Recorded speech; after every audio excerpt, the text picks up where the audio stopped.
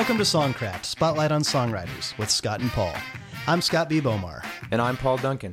Songcraft is the show that brings you up close and personal with some of the most accomplished and influential songwriters out there, from the well-known to the ones you should know. On each episode, we feature a different writer, sharing his or her insights into the writing process, their approach to the craft, and the stories behind their songs. We dig into some of the hits and the lesser-known tunes, and hopefully have some fun along the way. We'd love to hear from you, so let us know what you think of the show by sharing your thoughts with us at songcraftshow.com. You're listening to Amazing Game by Mindy Abair and featuring Trombone Shorty as heard on her 2014 album Wild Heart. That song is one of many co-written by today's guest, Jim Peterick. Singer, songwriter, guitarist, and keyboardist Jim Peterick is best known as a founding member of the band Survivor and the co-writer of their Grammy-winning double-platinum #1 hit single, Eye of the Tiger. But that's only the tip of the iceberg. 35 of Jim's songs have appeared on the Billboard Pop Chart, including 7 top 10 singles. His first major success came when his original band, Ides of March, took the Peterick-penned Vehicle to the #2 position on the pop chart in 1970, spawning cover versions by Chet Baker and Shirley Bassey. After a stint as a solo artist with Epic Records, Jim formed Survivor in 1979, penning a string of hits for the band including I Can't Hold Back, High on You, The Search is Over, Burning Heart, and Is This Love? While still writing hits for his own group, Jim forged a successful partnership with the members of 38 Special, co-writing classic songs including Hold On Loosely and Caught Up in You. Widely respected as a top-notch collaborator, Jim has co-written songs with a number of artists, including the Beach Boys, Lynyrd Skynyrd, Sammy Hagar, Cheap Trick, the Doobie Brothers, and REO Speedwagon. The long list of those who've covered his compositions includes Paul Anka, Gloria Gaynor, Tony Orlando, Reba McEntire, Larry Gatlin, Black Hawk, and The Outlaws. He is the co-author with Dave Austin of Songwriting for Dummies, and he recently released a fantastic autobiography called Through the Eye of the Tiger, The Rock and Roll Life of Survivor's Founding Member. We're giving away a copy of the book this month, so go to our website at songcraftshow.com, send us a message with the phrase Eye of the Tiger, and you'll be entered to win. Watch the news section of our site to see who the lucky winner will be. But right now, we are the lucky ones because we get to chat with Jim Peterick. Jim, welcome to Songcraft. Thank you, and thank you for having me. This is my passion. Off the air, you said, you probably told these stories a million times. Maybe not, but the bottom line is I could tell these stories forever because songwriting, it sounds very pompous, but songwriting is my life. That is what it is. I mean, I love the performing end of it, but that's mainly to inform the other side of it, which is songwriting. Well, it's our passion too, and it's a real honor to have you here. When Scott was reading that intro, I just thought, oh, I know that song, and I know that song, and so I can't wait to get in and hear about them. And so to go all the way back to the beginning, you're a Chicago kid, right? I am. All the Ides of March, which I know we'll talk about later, are from one town called Berwyn, Illinois. Okay. And growing up in that area, what were some of the first things that you listened to, your first musical influences that really kind of piqued your interest? Well, Elvis Presley, Johnny Cash. I had sisters that were older than me, and thank God for them. They would bring home these little records with a big hole in them called 45s. And we had an RCA Victor, multiplay, and I was just fascinated. I was 4 years old. I was so excited when I heard Heartbreak Hotel for the first time. Didn't know what I was feeling, just it sent electricity through my body. Wow. And I never looked back. Well, I know that as you got a little older, of course, you began putting together your own bands, which I believe the Shondells was the name of one of your groups, and it all sort of ultimately led to the Ides of March, which is where you found your first real success. And with that group, you wrote more than a half dozen charting singles from the mid-'60s through the early '70s, including You Wouldn't Listen, Superman, and L.A. Goodbye. But your best-known song from that era is, of course, Vehicle.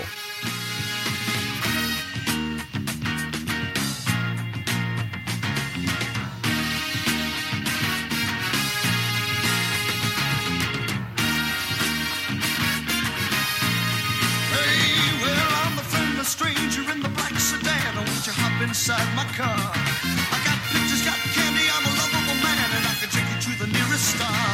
I'm your vehicle, baby, I'll take you anywhere you wanna go.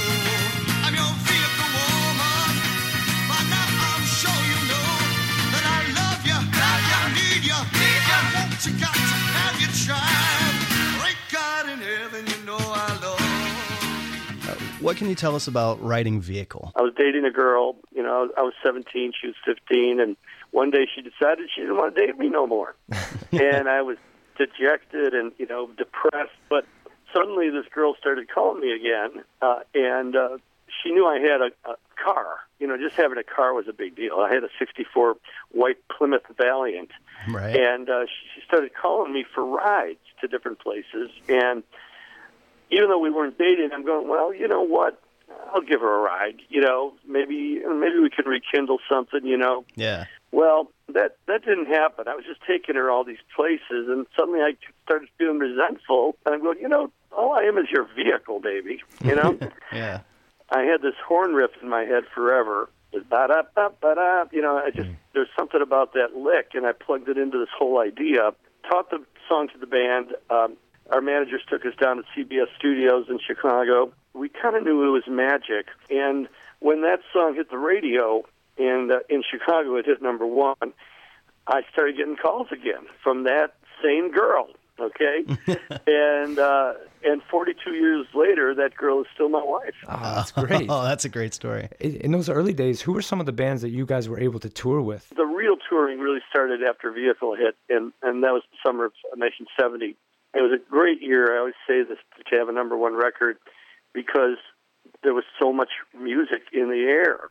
Sure. We toured with Janis Joplin and her fantastic band. Jimi Hendrix Experience, Led Zeppelin, wow. the Grateful Dead, Allman Brothers, and one show with the Allmans. We opened up for them at a college down in Georgia back in 70.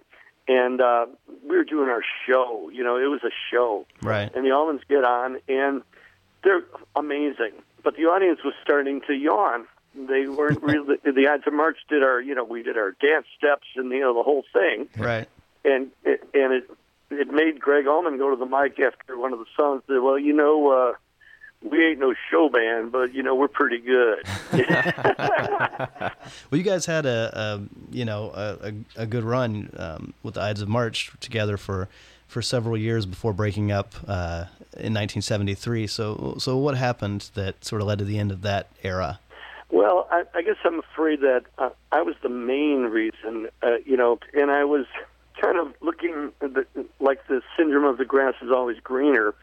I was looking at the group Chase, which was managed by the same management as we were, and the amazing caliber of musicians in that band. And I'm going, boy, I'd like to, play with those kind of cats, Right. That was more kind of a jazz rock fusion kind of thing. It was, and yeah. The chops were incredible. And I don't think I truly appreciated what the Ides had and what we were. We were a family. We weren't chosen. We didn't choose each other because of our amazing chops or musicianship. We were all good players, but we were friends before we were even a band. Right. And that came across every time we played. But I was a little bit like, well, I did that. Let's see what other, greener pastures I can find. Yeah. So I was also very influenced by the singer-songwriters of the day. I was a huge Cat Stevens fan. Sure. Paul Simon. Those two in particular were my heroes. And I wanted a little more of a personal expression, kind of a thing that it right. didn't seem I could do in the group context. And I finally said, guys, I think it's time for me to segue out. And that led me on a journey to what became my first and only solo album, at least, well, I did one recently, but for that era, Don't Fight the Feeling on Epic Records in 1976. Yeah, speaking of which, I want to go deep cut here. I want to hear a bit of a song, Naugahyde Heart, which was on that album.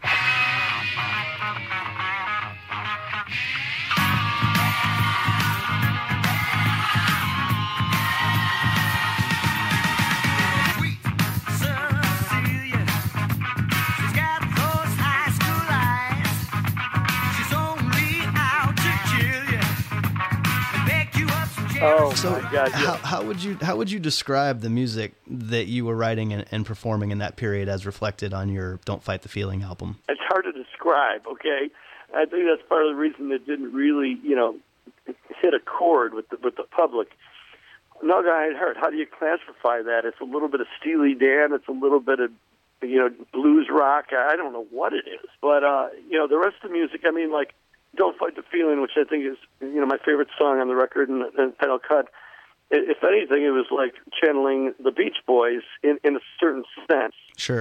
Let There Be Song was really the prototype for all the power ballads that I wrote since then, like, The Search Is Over. It really had its seeds in that song, which Right. was my first attempt at the power ballad. Right. Well, I think it's really fascinating that about the same time that you were playing this sort of progressive rock, jazz fusion, bringing in all these different elements that had influenced you into your solo album, you were also writing for other artists, including your label mates at Epic Records, the group Essence, who hit the R&B charts with your song Sweet Fools in the mid-1970s. Sweet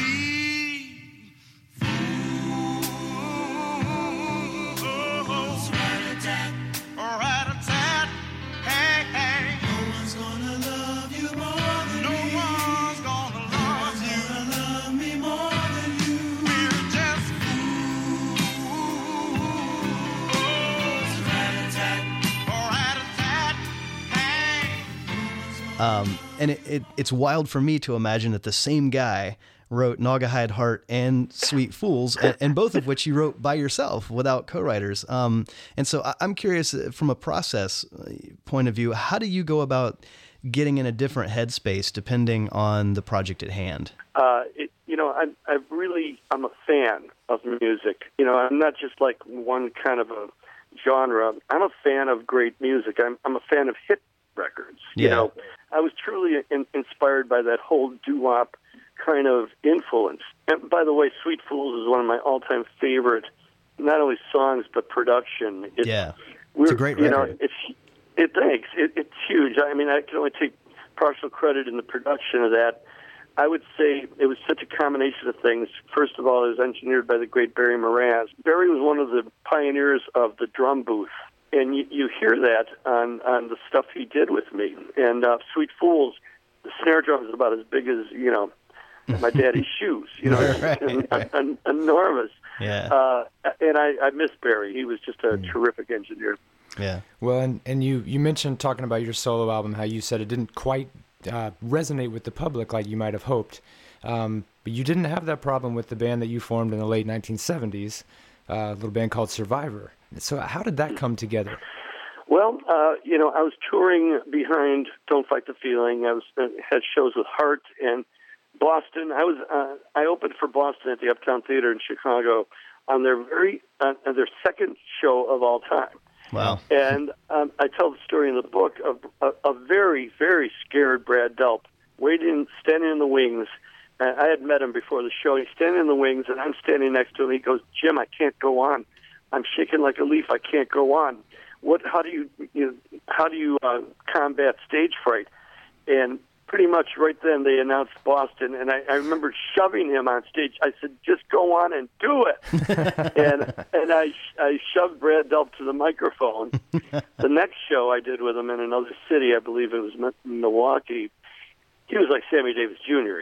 All the stage fright was gone, Wow. But I was there at the beginning. Yeah. But I was touring so incessantly, trying to make this album a hit, that I developed a cold, which developed into pneumonia, which landed me in the hospital for quite a serious bout of pneumonia. And while I was there and the pretty nurses were beating on my chest and I was on a codeine drip, I was hallucinating. And I was hallucinating this great band that would be the ultimate rock band. I didn't have the name Survivor yet, although that was on my list of possible names. Yeah. But I was thinking Frankie Sullivan. Okay, I just saw him with Mariah, before I got sick. And I see this blonde kid all over the stage just ripping it up. So he was one of the first names I wrote down. I wrote down Gary Smith and Dennis Johnson, the unbelievable rhythm section of Chase. Had those guys been playing with you before this point, or? Yeah, they were playing with the Jim Peterick band. Right. But I said, I've got to have these guys, Yeah. In any band that I have. And then I had written down Dave Bickler, who, I was making ends meet by singing jingles, Right. Look out for the bull, look out for the Schlitz malt liquor bull, and making a good living, going to the mailbox and getting blue checks, every other week. That wasn't a bad way to finance my demos.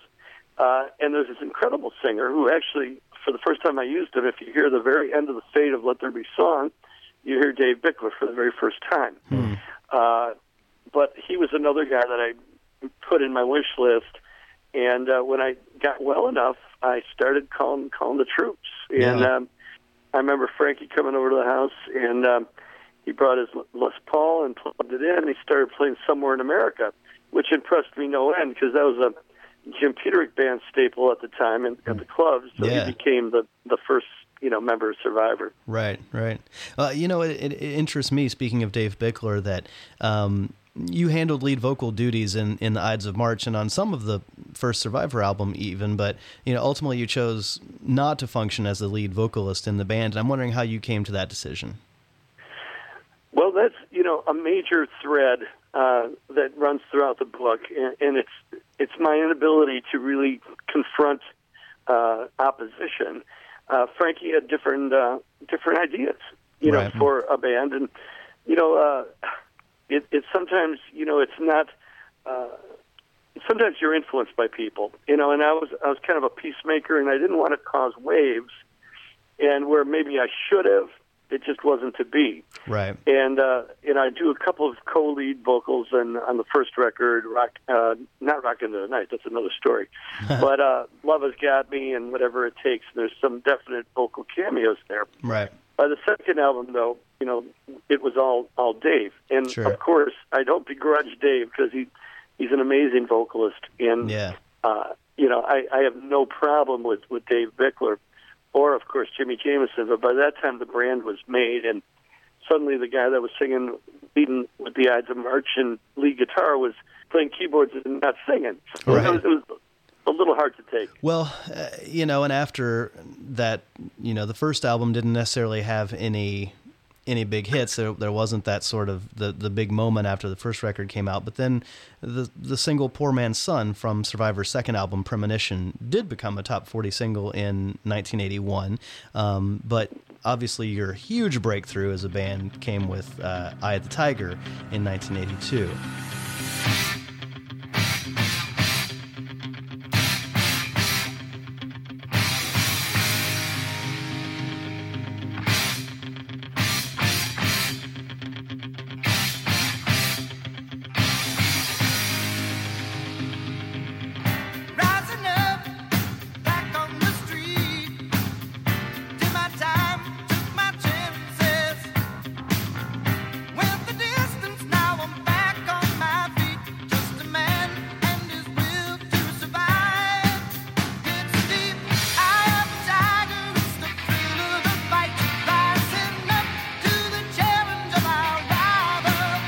I think anybody who grew up in my generation, my pulse still races when I hear the opening bars of that song, and it makes me imagine that I'm going to start, working out and become Rocky Balboa, But tell us how you wrote that song and how it wound up being such an integral part of the Rocky III film. Well, and this is the story that I do tell so much, but so I'm going to not do the dialect because I do a very bad Stallone. But let me just we'll use our imaginations. In layman's terms, I got home and I had an answering machine message from Sylvester Stallone, and he basically said, "I got your number from Tony Scotti, and I got this new movie called Rocky III. I love your guys' sounds, and I'm going, yeah, right. This is not Stallone on my answering machine, right? And yet, I called him back, and he answered and basically said, yeah, I heard Poor Man's Son. That was the one that hooked him. It's funny you should mention that. That was the sound he was looking for. He called it street. Huh. He really liked the rawness of that sound. Yeah. And I remember, Frankie and I really going for that sound in Premonition. And one of the things that caused that wonderful rawness was the fact that we couldn't find a good room to record in at Rumbo Studios, and we ended up recording the drums in the kitchen. Wow. Much to the chagrin of the captain and Tennille, who owned the studio. But they wanted our business, so they had to work around us. Right. that was part of that rawness that Stallone heard, was the Dave Bickler's urgent vocal and that drum sound. Yeah. And he says, Stallone goes, well, look, man, you know, I'm going to send you guys the first couple minutes of this movie, and I want you to write a song to this montage, you know, that has Mr. T in it and Rocky, and you'll get the vibe. Right. You got to rent a Betamax Pro, and you know, FedEx will deliver this reel tomorrow. So, you know, I found a Betamax Pro, set it up on the kitchen counter, and we just really got the energy out of it, you know. And I had my, you know, white Les Paul around my neck, and I just started kind of, you know, instinctually going digga digga digga digga digga digga digga digga digga, right. you know. And I'm watching the punches being thrown, and I'm going dun dun dun dun. Mm. And every drummer in the world hates me because there's that one off beat, you know. And they go, "Why did you do that?" I said, "I was trying to coordinate it to the punch." It does. It feels like punches when I think about it. Yeah. Well, you can't. All punches aren't equal, so you got to wait a couple beats, you know. Yeah. But I always can tell the good drummers from the not so good drummers when they can't get that off time, you know. But I had to call Stallone back. I said, "Look, that's a great montage, but I don't know what the story's about. You got to send us the whole movie." And he goes, "Well, can't do that. The movie company won't let me do it." And I said, "Well, basically, we got to see this. You know, we got to see the whole movie." So okay, you know. So the next morning, FedEx comes with the whole movie, and you know, Frankie came back, and that's when the whole movie started, and the whole song started taking shape because we saw what this was about. This is about the underdog rising up. Yeah. And you know. And we heard that phrase that was already in the movie. It was a rough cut, and Burgess Meredith's character saying, "Rocky, you're losing the eye of the tiger. Yeah. You know, you got to keep the eye." And of course, you know, I know a hook when I hear one. Right. And that became the focal point of the song.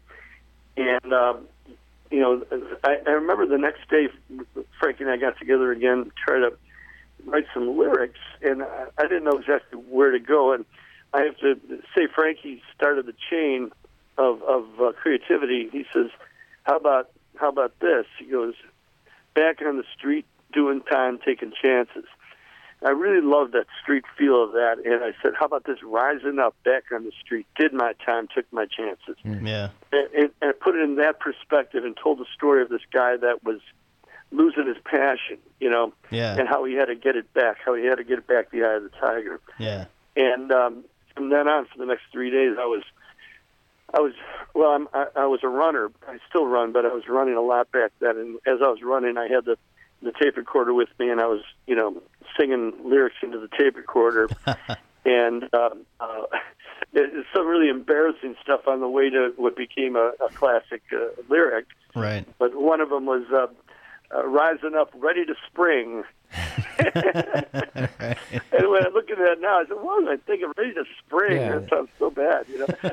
But you only know that in retrospect. Thinking about that process of writing it and all the kind of, you know, maybe the false starts and the different ideas you had, when you finally got done with it, you've written dozens, maybe hundreds of songs up to that point. Did you know that you had written a giant at that point? Well, not really. I mean, I don't know. I'm only speaking for myself. I don't know what Frankie was feeling. I know the band was really nonplussed, especially Stephanie. He was grumbling about going to the studio to record what he called, that movie music. Yeah. He didn't want to get out of bed to do that, you know. But, you know, for my own sake, I knew we had something pretty cool. And I knew it was probably going to be a top 10 record because it had a $50 million video to go with it called Rocky That's III. true. Yeah. You know, but, you know, really what astounds me is the staying power. You know, in the year 2014, it's as relevant now as it ever was. In fact, it seems to build to some extent. Yeah. And that's, of course, what you could never foresee. Yeah. Well, and of course, I mean, Eye of the Tiger topped the charts for 6 weeks. It was at #1. It was certified double platinum. You were nominated for an Academy Award, and the band won the Grammy for Best Rock Performance by a Duo or a Group. And when you have a song that successful, I can imagine that it can feel like it's difficult to top that. And in fact, immediately after that, there were not any major hits from the Caught in the Game LP, which followed the Eye of the Tiger album. And so this is 1983, 1984. Were you concerned at that time that perhaps the defining success of Eye of the Tiger would make it difficult to write something else that would capture radio listeners' attention in the same way? It's a great question. I never felt like that. I just felt that we were intimidated by that success, and it affected Caught in the Game. Plus, Dave was having a lot of vocal problems. Right. And I can barely listen to that record now because I can hear the struggle in his voice. Yeah. And he was trying so hard, but he was having, problems with his nodules or polyps or whatever you call it. Yeah.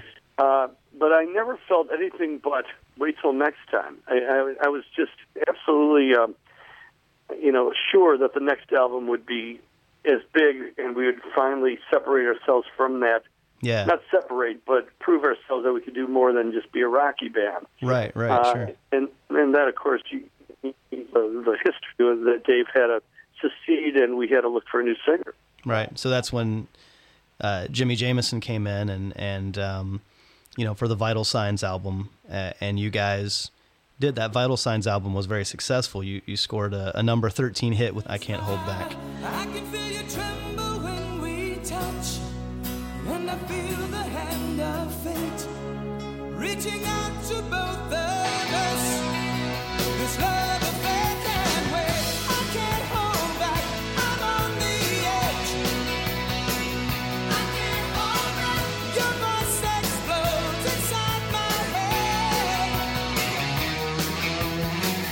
I can't hold back. Did you actually approach the writing process differently when you were writing songs for Dave to sing versus songs for Jimmy to sing? Great question. Very much. I write for voices. I really do. I write for the way that person sings and his personality as well. Dave, I knew I had to write tough. It had to be street. He had that gravel in his voice that just to define that. Right. With Jimmy, he's a pop singer who sings rock. With Cobra and Target, his first bands, he was singing rock. But I hear a prettiness in that sound that, and as soon as I heard when Jimmy came down, first of all, he blew away all the other auditioners. Most of the people that auditioned were not even close. And I think we were about 3/4 through writing the song Search Is Over, which I was just writing as a part of my continuing trying to write the best power ballad I can. Right. And I showed Jimmy the first verse and chorus, and I heard it in my ear, and he was singing to me without a mic, and I'm getting goosebumps, Yeah. And I knew right then that we had found the voice. Sure. It's hard to change singers in Sure, midstream like that. It very rarely works. Yeah. You have to find someone who's similar enough, but not trying to be a clone. Yeah. Well, and Survivor's songs they're not easy on singers. I mean, those are rangy songs. They're high, I know. I mean, good Lord. Yeah, tell me about it. I could never sing those songs. I can write them, but I can't sing them.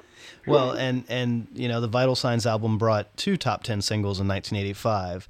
The first, of course, was High on You. I can't stop thinking about you, girl. I must be living in a fantasy world. I'm so high on you. And the second big single that year was The Search Is Over.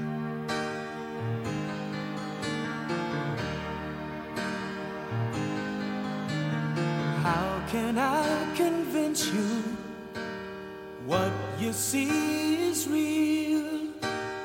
Who am I to blame you for doubting what you feel? I was always reaching. You were just a girl I knew. I took for granted the friend I have in you. I was living for a dream, loving for a moment, taking on the world. That was just my style.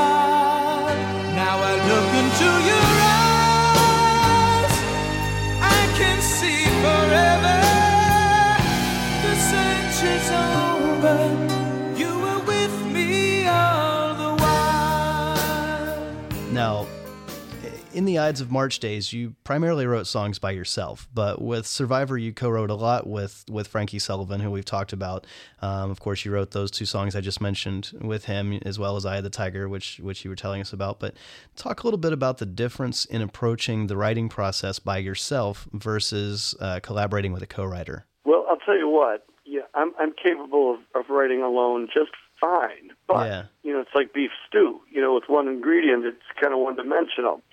And I found if you find the right co-writer, it can be a very rich broth, And with Frankie, he was not a strong songwriter, but he was a good editor. And I knew that if it didn't pass muster with Frank, it probably wasn't going to be a very commercial idea. He had a good commercial sense. I knew I couldn't get away with much, outside of the genre that we were targeted to, which is really what a brand and a band is all about. Right. Sort of helping keep you in that lane, so to speak. Right. And so after Eye of the Tiger, Survivor's biggest charting single, I believe, was Burning Heart, right? Which was then featured in Rocky IV and went to number 2 on the pop chart. Was that a song written specifically for that film as well? It was. We were on the road with REO Speedwagon. It seems like we were on the road with them for most of the 80s. But I remember we were down in the South again, and I was around the pool, just trying to get some sun, and I got the desk came up to me and said, we got a script, we got a package for you. And I opened it up, there's a script from Rocky IV. And I said, Frank, look at this. He goes, yeah, I know. I just talked to Stallone. He wants us to do it again.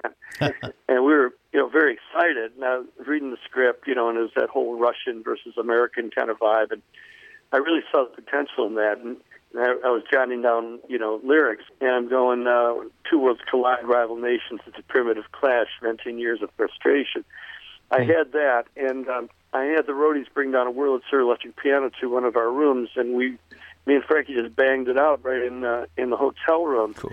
And we were thinking, is this too much like Tiger? And, it's slower and it's this and that. But this is really what Stallone was looking for. So we went to see Stallone, and he approved it. Well, and Survivor's last top 10 single was another one that showed the versatility of the band and of you as a writer, another ballad, Is This Love, in 1986.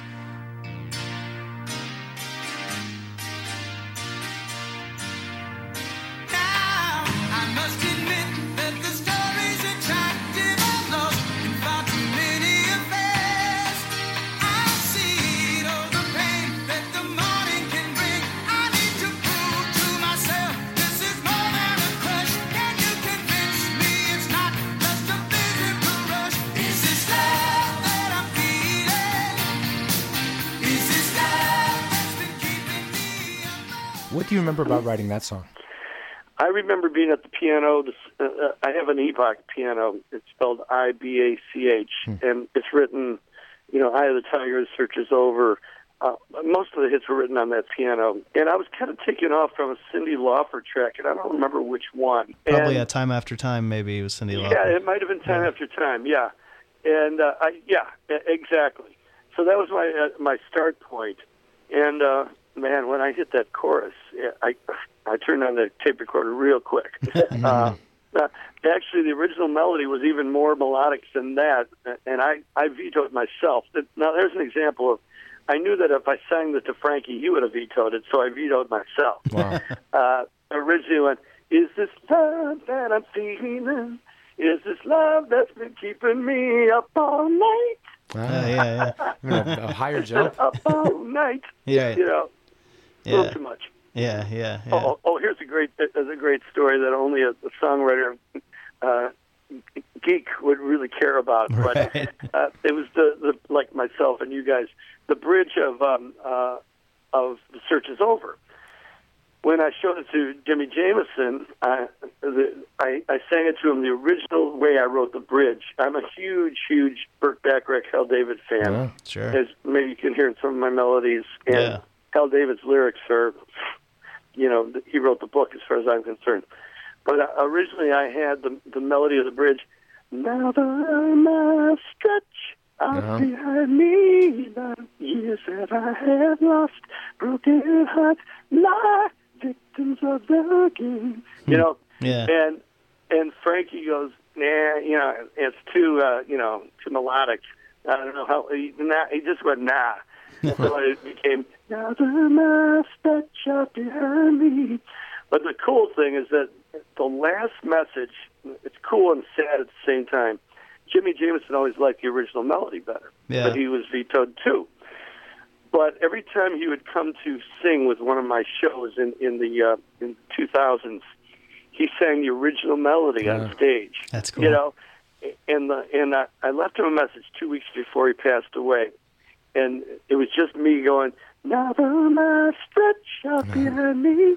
And he knew who I was right away. Yeah, that's awesome. That was the last time I left a message for him. It was really, really sad. Man. Well, Survivor broke up in 1989 after a remarkable decade of hits, but a lot of people probably don't realize that you were very busy moonlighting, so to speak, in that same decade, writing songs for other artists as well.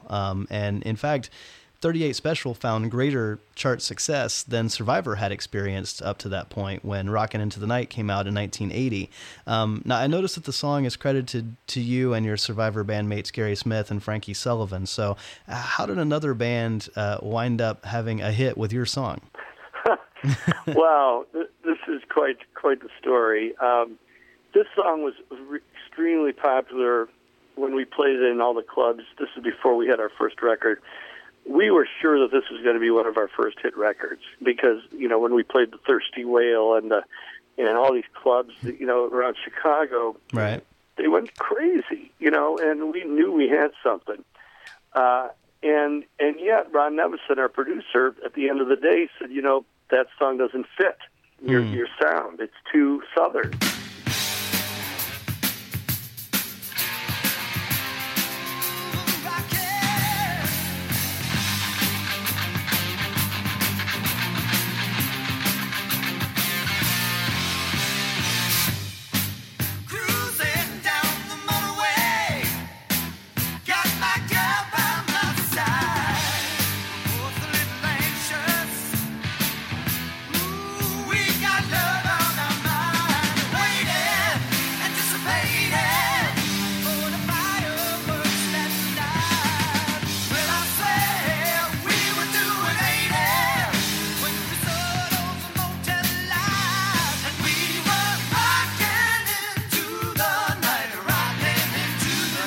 We were like, well, we're not going to really question Ron Nevison. Hell, Bad Company, Led Zeppelin, The Who, come on.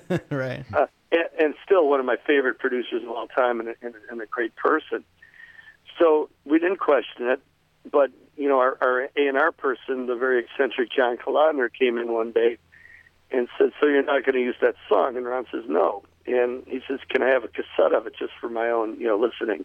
Well, my own listening, BS. He went and took it over to 38 Specials manager, Mark Spector, and Mark immediately took it to the band, who was looking for one more song for their next album, which became their breakthrough album because of our hit, Rockin' Into the Night. They went in the studio, they cut it like immediately. Wow. They cut it off the cassette, which was a rough mix, and it was very garbled, so they got some of the words wrong, which as a songwriter I thought was hilarious. But I still sing it the correct way when the Ides of March do it. The line leading up to the instrumental, the way they sing it, and it's more than that. Yes, it's more than that. Well, that's not the lyric. The lyric really is, and in the morning light we'll be rolling. Okay. Oh, wow. Wow. So, yeah, my line's much better. But anyway, it didn't hurt the success of the song. But Yeah, sure. I mean, unfortunately, it caused a great deal of friction in the band. Even though Frankie and Gary had a certain stake in the songwriting, it felt like a big FU, and I got the brunt of it because John Kalodner was really my friend. He kind of favored me because he saw me as the leader of the band. So I was looked at as the bad guy who gave the big hit to 38 Special. Well, I still use one of the lyrics from that song, like when I'm tuning my guitar or something. Sometimes I'll get to a point and I'll say, it's close enough for rock and roll. Yeah, well, that originally was a line that people used to say it's close enough for jazz, and I just adapted it. Right. Even speaking of jazz, thinking of all of your influences and the different bands that you wrote for. When I hear "Rockin' Into the Night," I can kind of hear how the guy from Ides of March wrote that song, because I hear, you've got this rhythmic shift in the chorus and the melody, rockin' into, and then also it's rockin' into the night. That cool syncopated change there. It's funny because I wasn't sure that was going to fly, and Kalodner was not happy with that odd phrase. And I said, John, that's going to make that song, and he kind of acceded to it. But, what's funny is I always thought that was like an off measure or a measure of 5/4. So, no, it's perfectly in 4/4. Yeah. It's just the way the words are syncopated. Right. It's right in time. And so after that song, then Hold On Loosely was a hit for 38 Special in 1981. That's even before Survivor broke into the top 40. But this time you wrote the song with Jeff Carlisi and Don Barnes from 38 Special, not your Survivor bandmates. So how did you wind up then hooking with those guys as co-writers? Well, John Kalodner, he's kind of been my mentor, as a songwriter for since that time. Was he your A&R guy at the label? He was. He Yeah. was. The original Scotti Brothers were originally distributed by Atlantic, and John Kalodner was Atlantic until the day he left and joined Geffen. But, of course, when the Scotties changed to Epic on the second album, John Kalodner was no longer in our lives as much, but he stuck with me. Yeah. And he knew that I was an asset to some of his acts, and that's what he started putting me with, Sammy Hagar and of course 38 Special. And he was good friends with Mark Spector, and they said, well, we had a big hit with Rockin' in the Night. Let's get these guys together. And one day, Jeff Carlisi and me and Don Barnes were sitting around the same kitchen counter at my house in the Grange, and looking at each other like, "What? Okay, we're supposed to write a hit. Okay, great. How do we do that?" Yeah. This is really before I was really into the whole collaborations thing. I didn't really know what I was doing. All I knew is that I had these really great guitarists in my room here. Right. Let's do something cool. And I said, well, basically, does anybody have any titles? And Don Barnes says, well, I got a title. He was really sheepish about it, but he finally said, I said, well, what? Tell me. He goes, well, Hold On Loosely. And I just loved the way that sounded. I said, but don't let go. And suddenly, I said, great. That's a great start. And Jeff says, well, I got a lick, and I go, well, let's hear it. He said, well, it's kind of a Cars ripoff, He played me that on, and I'm going, holy crap. It is a little bit like Just What I Needed, though. Yeah. Well, right. That's what he admitted it, but there's that neat change where it goes to that one fret down. It was just brilliant progression. Yeah. And I had all I needed. I said, okay, we got a song here, and I started, you see it all around you, good love and gone bad. It's just a good way to start. Okay. And just one line followed the next. And we thought we had it done. I said, no, I'm going, a lot of times what I'll do, guys, is I got to get alone. After a time, you just got to get alone with your own thoughts. And I went into the bedroom, and I just almost put a line through everything I'd just written, except for a couple of lines, and I rewrote the lyric. And I came back, and Don says, I thought we were done. I said, no, watch this. And that I read them, sang them the final lyric, and they go, okay, I get it. It's a lot better. I'll always do that.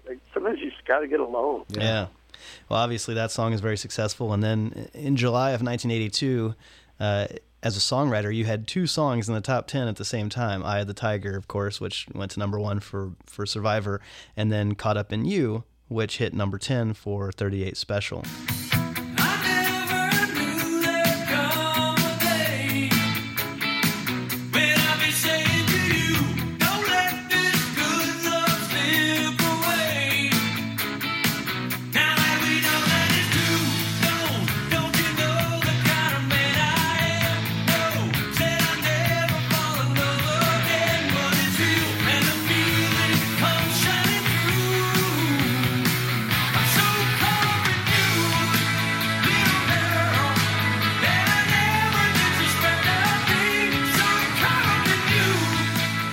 You mentioned your bandmates, after Rockin' Into the Night, sort of feeling a little resentment. Now you're co-writing with these guys that it could be kind of viewed as the competition. So how was that? How did you navigate the politics of all that? Not very well. Not very well.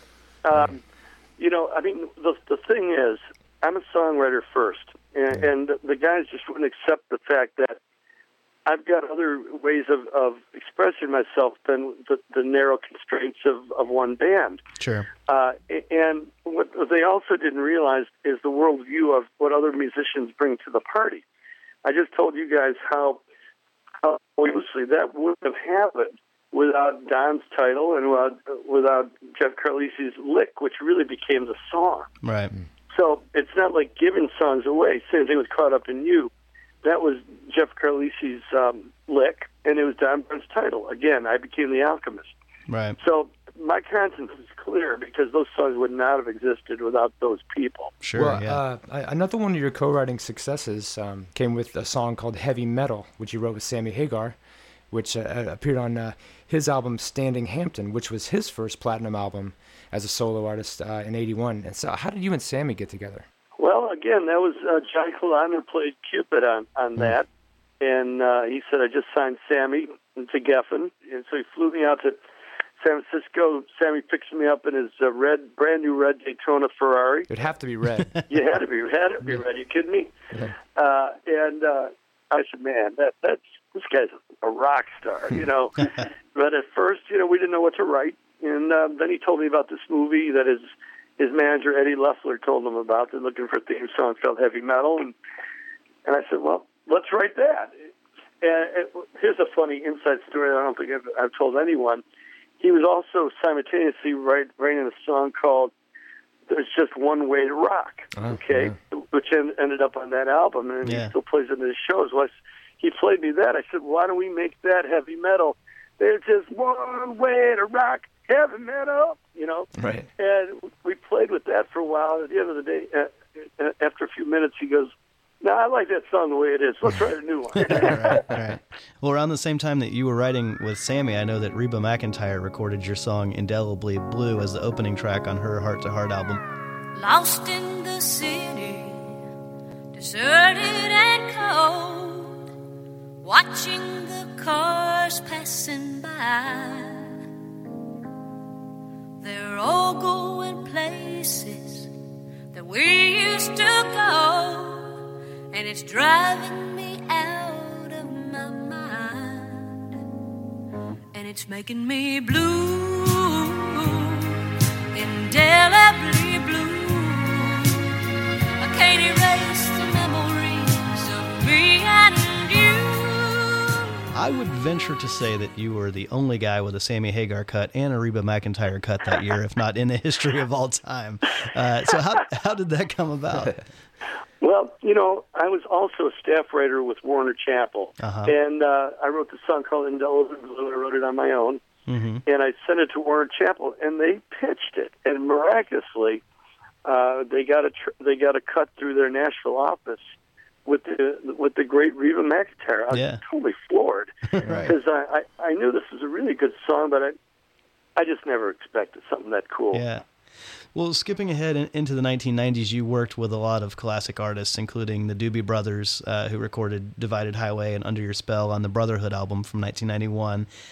Not long after, Cheap Trick released the single You're All I Want to Do, which you co-wrote with the band. And you seem to have this particular knack for being able to go into band situations and collaborate. And obviously each band has its own culture and its own set of dynamics.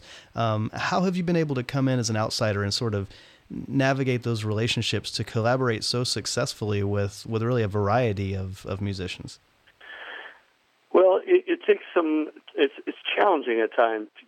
I mean, with Rick Nielsen, we must have written 15 songs before we could settle on those two. Yeah. I remember, Robin Zander coming over and singing the songs. And, there was one song we wrote that we were really, really high on. And Robin says, I can't sing that. It sounds like a publishing demo.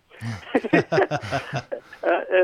we go, ouch, But, you're right. I mean, personalities, you've got to navigate them.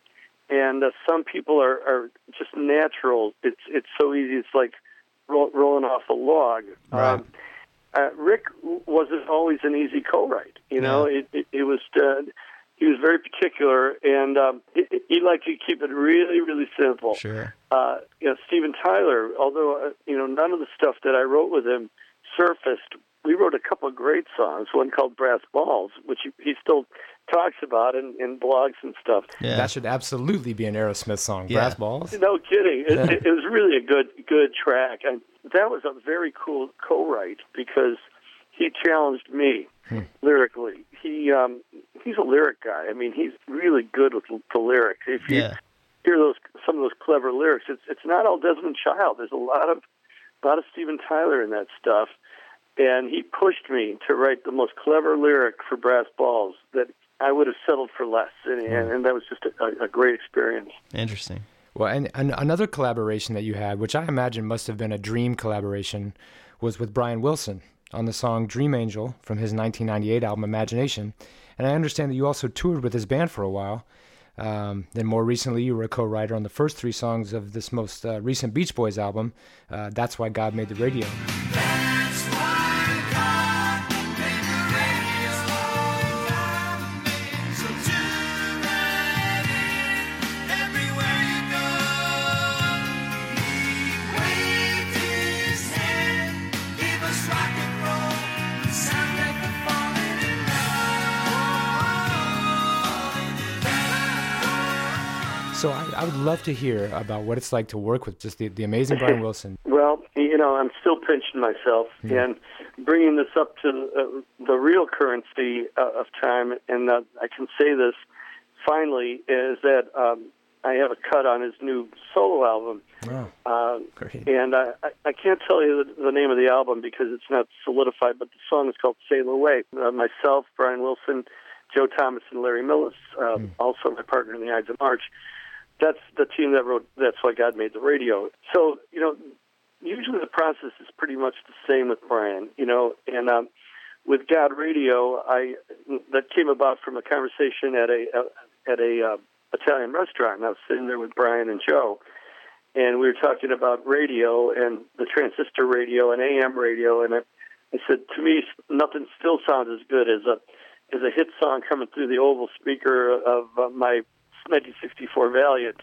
And through gulps of shrimp, Brian says, "Yeah, that's why God made the radio." Wow. And I wrote that down again, knowing I know a good hook when I see one. Yeah. And then we wrote it at my piano with Brian. And again, it's usually a process of him noodling around till he gets a progression, and I'm going, stop. Okay, stop. That's good. How about if you let him on his own, he'll just keep playing and never remember the good stuff. Right. So with Brian, it's a matter of mainly corralling his genius. Yeah. But the newest song, I'm very excited about. Sail Away. It's very much in the obviously the Sloop John B. frame. Yeah. It's got the bass harmonica and the tin whistle, and it's really a treat. That's awesome. Well, Jim, for a Northern Illinois guy, you've also had a good bit of Southern rock success. And we've talked about the 38 special cuts, but you've written for the Henry Paul Band, the Outlaws, multiple Leonard Skinner projects from the 1990s and 2000s. And in that same general category, I would also include Southern rock influenced country acts like, Van Zant, which features brothers Donnie and Johnny from, of course, 38 Special and Skinner, respectively. And also you've done some songs with Black Hawk, which is, of course, Henry Paul's post-Outlaws country band. How do you prepare yourself to write with acts or for acts that might be coming from a very different perspective or background or aesthetic from your own background? Well, again, I'm kind of a chameleon when it comes to that. Or let's call it musical tofu. I'm able to absorb the flavors in the room. That's great. And again, when I'm hanging with Henry Paul, I become that thing. And yet I bring a little bit of city boy into what he does, and he brings country boy into what I do. And it's really a meeting of the minds. I mean, the lyrics for 38 Special are probably a little more Chicago-based or a little more collegiate than stuff they would write on their own. So I push them a little bit towards the let's speak intelligently, and they push me a little bit into let's make sure that the average person can understand it. You know, right. And that's what collaboration's all about. Yeah. And so, Jim, you're a self-confessed songwriting geek, and in 2002 you co-authored the book Songwriting for Dummies. What was it that made you want to share your knowledge with aspiring songwriters in that book? Wow.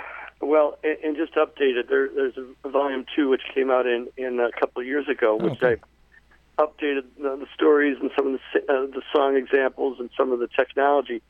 But to be honest with you guys, I didn't want to do this book. I was given the offer, and they basically said, "You're the guy to do it." And I go, "Really?" And the reason I didn't want to do it at first is because I like to think of songwriting as magic, right? To be an element of, I don't know how this happens, it just happens, okay? And here's a book that I was being asked to unravel the threads of this magic and tell people how I did it. I don't know how I do it, okay? But I said, you know what? This is something that people can learn from, and damn it, I'm going to analyze what I do and how I do it. Yeah. And that was really the first time I confronted the process. But I couldn't talk to you like I am now had I not broke it down for that book and realized, okay, it started here, you know, with Jeff's riff and Don's title, and then I was trying to deny the mechanics of it, and really writing a song, I always say, I don't know what the exact equation is, but I call it, 10% inspiration, 90% perspiration. Yeah.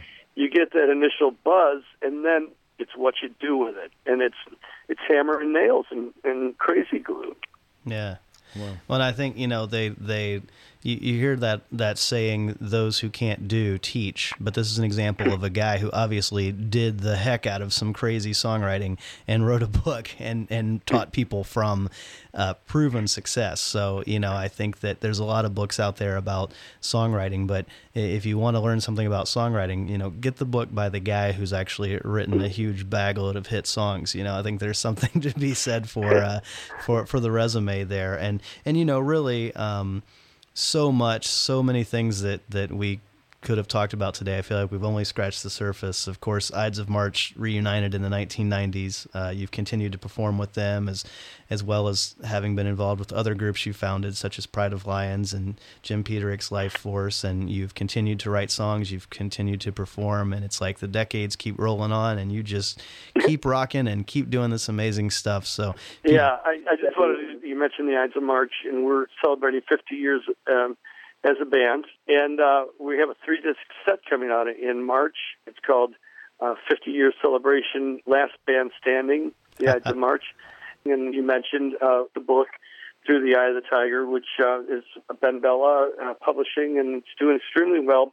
And I'm doing book signings, which I combine with unplugged versions of my songs. I usually sing for about a half hour and talk about the book. And, watch my website, JimPeterick.com. Oh, cool. Well, Jim, thank you so much for sharing some time with us. Thank you. I'm blown away by your knowledge of, all things songwriting. But, from my point of view, from my career, you really...